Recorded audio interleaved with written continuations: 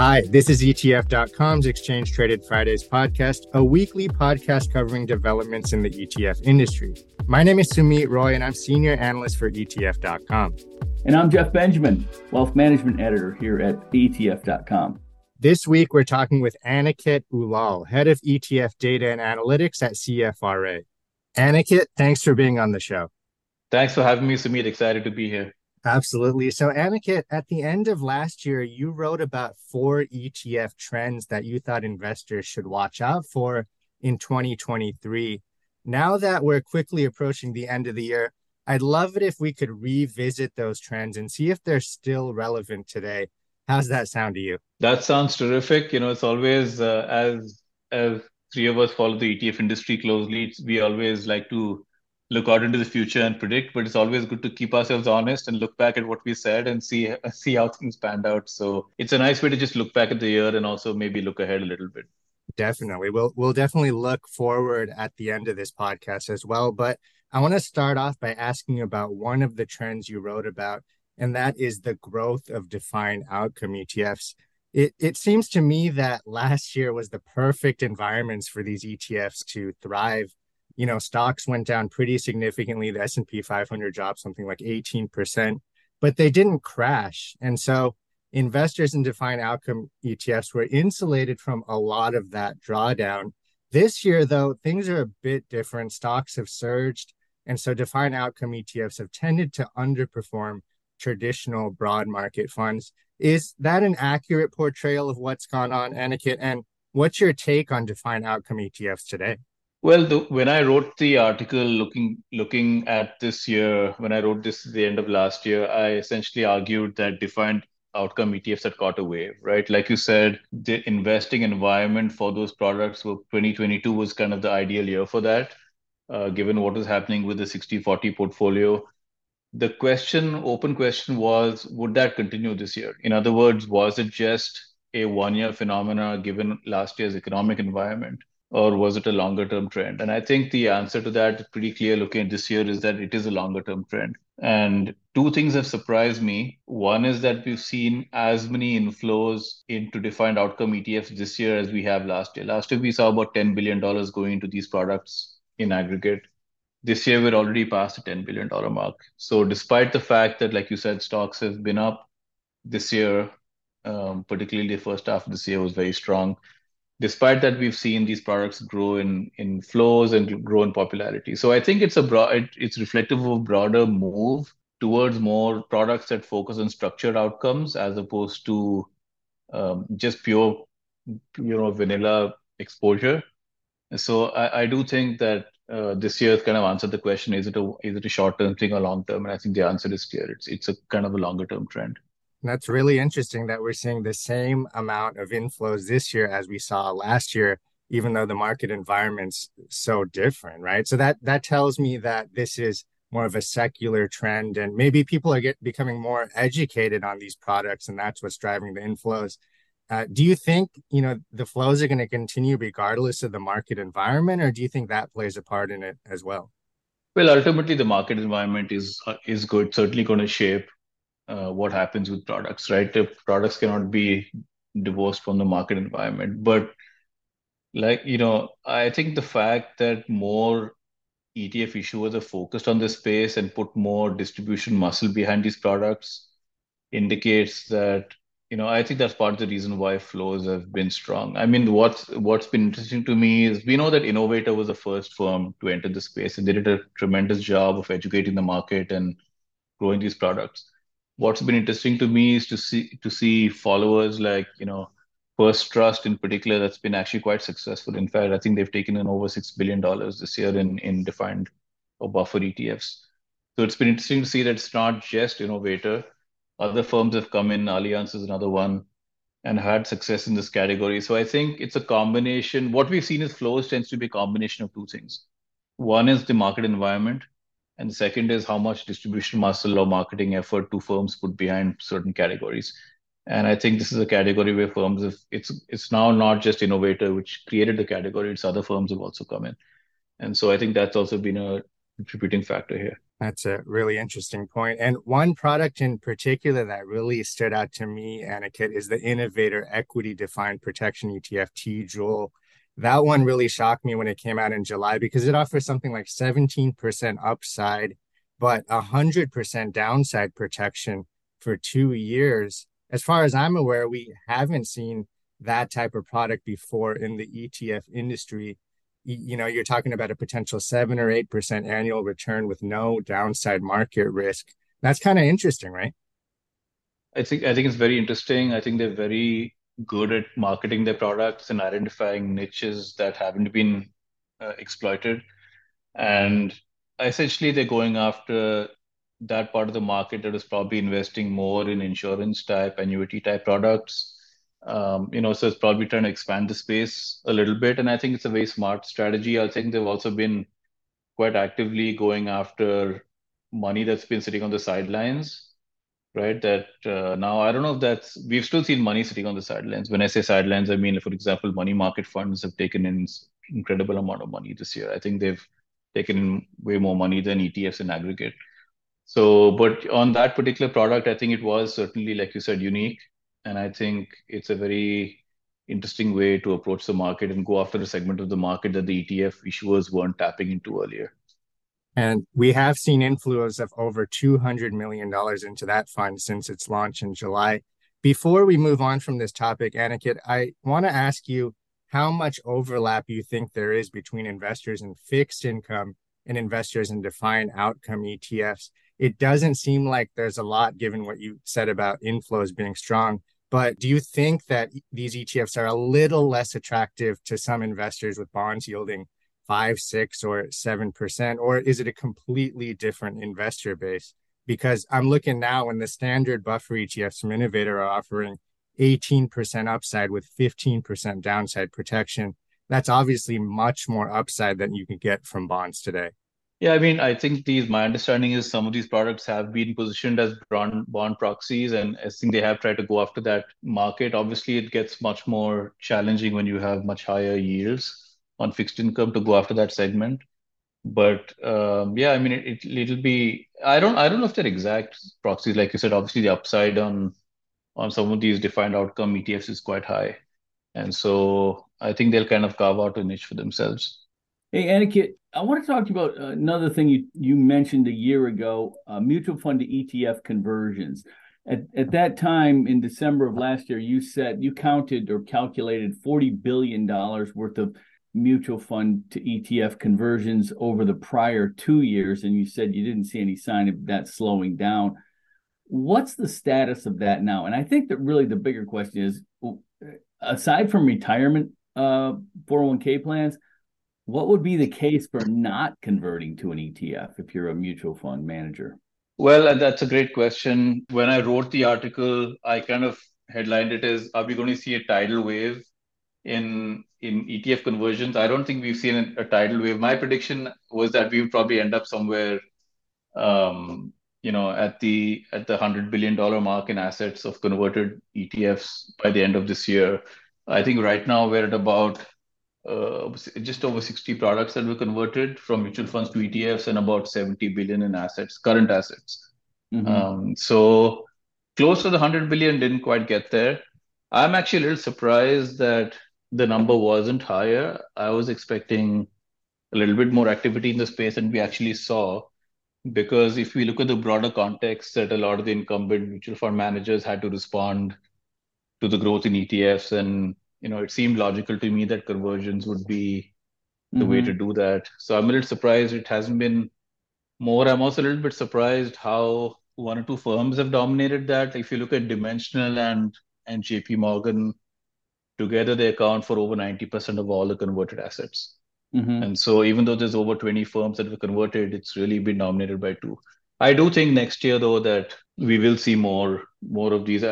We saw Fidelity do recently. I do think that more of the big large asset managers will use conversion as kind of a strategy. The only firm that hasn't done it so far is Capital Group. They've of course been successful with doing greenfield ventures, but I think a lot of the other managers will use conversions as a strategy. Do you think the retirement plan market is the the kind of thing holding mutual fund managers to that wrapper versus ETFs? I think that's a factor, but I think there's other things too. I think one is fee compression. A lot of, Mm-hmm. firms have higher fees on mutual funds. The average fee, obviously, in a mutual fund is much higher than in ETF. So if you convert, then obviously there's huge potential revenue loss.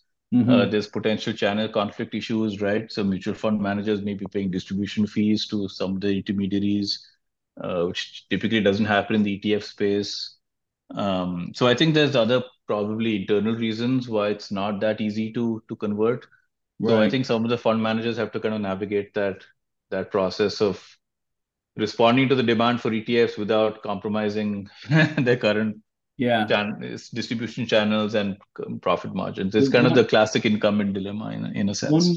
one more thing I wanted to ask you about on this topic is the ETF share classes. What do you Yes. think the status of that is? Obviously, Vanguard kind of patented the idea or the concept, and has let that patent expire. Now I guess it's open to anyone, but people have filed, but nobody's pulled it off yet, right? Well, I think that everyone's waiting on the SEC to come back with Right. a on that. So I mean, both three firms have filed, the largest of which are Fidelity and Dimensional, both of which are significant players. So I think if the SEC approved it, it seems pretty clear that they would pursue that path. There seem to be a lot of good reasons to use that strategy. So I think if the SEC is okay with it and does approve it, I do expect that to be another path that firms will follow. I mean, at the end of the day, there are many advantages to either converting a fund or issuing a share class. You can port over your performance history. You're immediately moving up the asset leaderboard. You're, you know, you're saving costs relative to launching a greenfield venture. So it seems to me like more firms would pursue this strategy if the SEC approves it. Anikit, another concept you wrote about at the end of last year is the idea that the lines between active and passive are blurring. Can you explain what you meant by that and whether that's something that we continue to see in 2023? I think it's something we have of in fact of the four things I wrote about, I feel this is the one that's actually been the most accurate. The way we've been conditioned to think historically is to think of frame our entire view of investing as active versus passive. And when I say active, I'm talking, think of somebody like ARK, like ARKK, like we're a strong, high conviction active manager picking stocks and with a very strong conviction on a particular theme, and passive, something like SPY, right? Whereas actually what's happened is that where the real battle has happened for assets is in that squishy middle space, which is what I call the systematic space, where people are saying, you know what, you can actually generate alpha from getting systematic exposure to certain factors like value, growth, or size, or momentum, or whatever these low volatility and so on. Now, either you can do that through an indexed approach, right, which is what we've typically called smart beta, or you could do it through an active approach, which is, what somebody like a Dimensional does. And it's actually quite interesting to look at, if you look at a firm like Dimensional, right, most information providers, data providers who track the ETF space classify them as active. But if you hear them describe themselves, they don't describe themselves really as active. They call themselves non-indexed passive, right? Because they're systematically going after certain spaces, even though they don't necessarily use an index to do that. And so I really think that this is where in the next few years, there's really going to be, a battle for assets, and where investors really going to have to decide, do they want indexed exposure for systematic factor exposure, or do they want this more active type exposure? When I say active, I mean non-indexed type exposure through funds like Dimensional. And so I really think that which is why I argued these lines are getting blurred between what we typically think of as very conventional active versus very conventional indexed. And I think to me that's an interesting area to keep an eye on. No, absolutely. Very interesting. And what do you think it means for investors? Do they have to look, more closely under the hood to see, what these ETFs are really doing? I think ultimately investors have to ask themselves what their investing philosophy is, right? There's the classic passive investors who buy the S&P 500 or the total market. And then there's others who believe in certain fund managers who can pick stocks. I think the question investors have to ask is what is driving alpha? Is it certain factor exposures that drive alpha, or is it somebody being able to pick individual securities? And so I think that's ultimately going to drive. And there may be different segments in the market. There's going to be the very traditional index type segment. There's going to be the people who believe in somebody like a Cathy Wood. And then there's going to be a large segment in the middle who thinks that, you know what, a lot of active management is actually really about getting, this kind of factor, systematic exposure to different factors. And so I think it's really both for investors and for the ETF providers to think, really hard about where does the alpha come from? Is it coming from these different factors? How is that different from just traditional stock picking? And I think that's going to be an interesting thing to watch and really see, how it plays out. But that's, I think, having some clarity on the philosophy behind one's investment approach is really ultimately going to determine which kind of funds to pick. And again, I love this topic of the politicization of ETFs. I'd like to hear your thoughts on the origins of it. I see it as starting in the ESG space that has kind of morphed into all these anti-ESG and anti-woke strategies. You've got Vivek Ramaswamy. He founded Strive Asset Management a little over a year ago, and now he's running for president. And he was kind of one of the louder voices in the anti-woke, I guess, Right. camp. Matthew Tuttle, he's rolled out some funds that are trying to, poke the bear a little bit too. What are your thoughts on this? This seems to me to kind of go against the grain of what, mass market appeal would be. If you're trying to reach an audience of financial advisors or investors in general, if you start taking some kind of a political position, you would seem to automatically eliminate half your market, right? Well, when I wrote the article, my view was that there were two elements to this politicization. The first was, as you rightly said, around ESG. In other words, ESG would get politicized, and then that would determine whether firms would stick with their ESG strategies or back away. What surprised me is how quickly firms have backed away from their ESG positions. I mean, BlackRock was very clearly talking about ESG a year ago. They're not talking about it as much right now.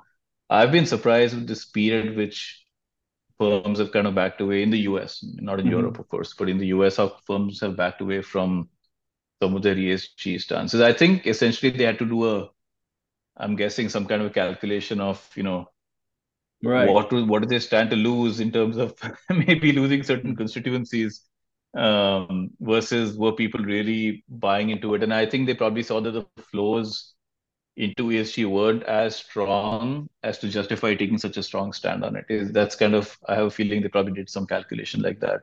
So that's one element of it. The second element of it, which goes beyond ESG, is just proxy voting and governance.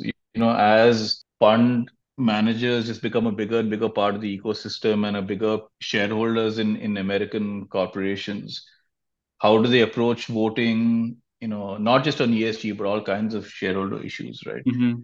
That I'm actually a little surprised that we haven't heard more about that. We've seen the big asset managers, BlackRock, State Street, Vanguard, all experiment with various forms of programs where they essentially delegate the voting, authority back down to to individual shareholders.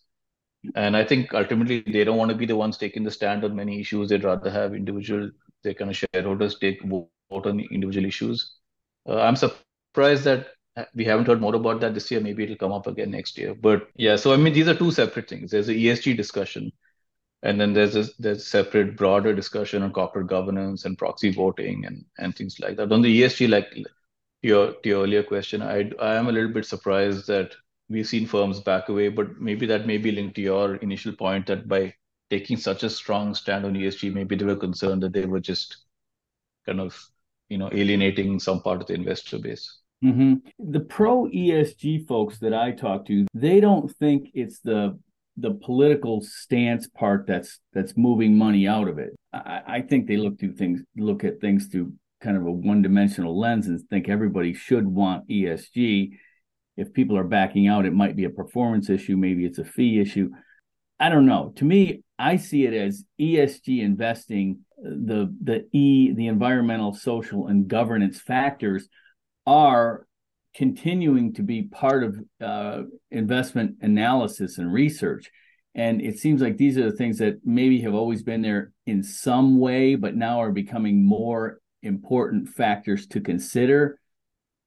My thinking is, and maybe this is a short-term view based on what we've seen over the past year or so, is that the ESG moniker is likely to fade away, but the factors are likely to continue forever. I agree with you. I think that's an interesting way to look at it, which is, I think, and also there are downsides to being so Mm-hmm. transparent, I guess, in a sense, about having the ESG label, because then it alienates people. Whereas if you just have it as part of your process, I mean, it gets get a little complicated also because of the names rule.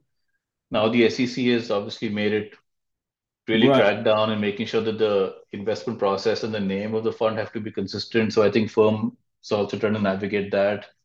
And then, of course, there's performance last year, was complicated for ESG because energy was the only positive sector last year. Every other sector was down, and energy tends to be underweight in most ESG portfolios. And so I think that made it much more difficult for managers because suddenly you're really having to say, you know what, if you believe in ESG, you've got to trade off a little bit in terms of performance.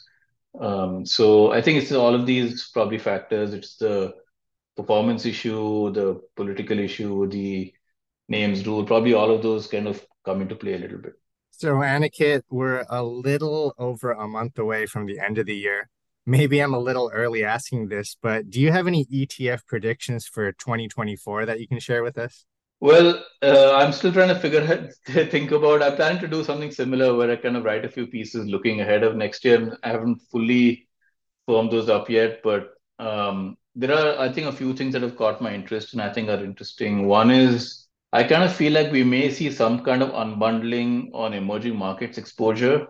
Historically, when looking at emerging markets exposure, many US investors have used EEM or one of those kind of MSCI emerging market linked ETFs. The problem is that China makes up about 30% of those ETFs typically. And that's been an issue both from the point of view of the fact that China has underperformed. And then there's other secular factors like the fact that there's been tension between the US and China, and obviously people relooking at supply chains. So I think that investors may start to unbundle their EM exposure a little bit, maybe try and get more, so move away from the more traditional typical EM ETFs towards, maybe more targeted or other ones, that provide maybe more exposure to countries like, Taiwan, Korea, India, and so on. So I think that's an interesting one, I think, to pay attention to. The other thing I think that's worth really focusing on is market depth. I mean, we've seen this year, obviously, a lot of talk about the M7 and the fact that we've had a few very, very top heavy mega cap stocks drive returns. And I think what's going to be interesting to see next year is does the breadth come back and does the breadth improve? Because we've really seen a pretty significant divergence between mega and large cap stocks versus small cap. And I think that's another thing trend to kind of keep an eye on, which is how does depth change? And of course, I know you guys have done tremendous work writing about TLT and what's happening with rates. And this year we saw so many occasions when investors came in and tried to call the top on rates and bought TLT and got burned. And I think that's going to be another story to track next year is are we finally going to see rates? Have we seen rates peaking? Could we even see rate cuts? So what does that mean for fixed income exposure? So I think these are some of the things I think are going to be important next year. Absolutely. Yeah. Yeah, I noticed RSP, the equal weighted S&P 500 is lagging the broader S&P 500 by something like 1,500 basis points. And we've never seen that type of outperformance in that ETF. I think since it was launched, close to two. Yeah, historically, RSP has always done very well. Mid cap has actually been always one of the strongest performers. If you look at the S&P 1500, the mid cap segment has always been one of the best performers. So this year has actually been very unusual in how top heavy it's been. And I think for investors, that's going to be a really important thing to look at is that going to change? Is breadth going to improve? Because that really determines their returns and how to position their portfolios. And Aniket, do you have any views on whether this surge in interest we've seen in covered call ETFs is going to continue in 2024 and beyond? Yeah, I mean, ultimately, I see that as part of a broader interest in income strategies. I mean, just given the demographics, obviously in the US, I think we're always going to see interest in income strategies, and I think that is a very smart way to go after kind of those investors who care a lot about income. So I do think we'll continue to see interest in the. I don't think that's going to go away. Obviously, in a market that's rising rapidly, you're giving away some upside. But I think the investors who are interested in these strategies may actually be okay with that because you're still capturing some upside, and they may be okay being a little bit defensive and giving up some upside in return for some income. So I don't think it's a short-term thing. I do think it's here to stay. And Aniket, before we let you go, do you have any thoughts on the upcoming ETF.com awards? I know you're a judge on the awards panel. I'm looking forward to it. I'm a big advocate for ETF.com. I think you guys do an incredible job of reporting what's going on and bringing the community to get together. So I was involved last year, and happy to be involved again as a judge this year, and celebrate people who are doing interesting things in the industry. So I appreciate you guys inviting me to be a judge, and I'm looking forward to that event. Fantastic. I'm looking forward to it too. And in case anyone's wondering, nominations for the awards open on December 1st and run through January 8th. So be sure to submit those starting next week. Aniket, it's been an absolute pleasure having you on the show. Thanks so much for taking the time. Thank you so much, Sumit and Jeff. Listeners, I hope you enjoyed this episode. You can find this and all other Exchange Traded Fridays episodes on ETF.com or on any major podcast platform. See you next week.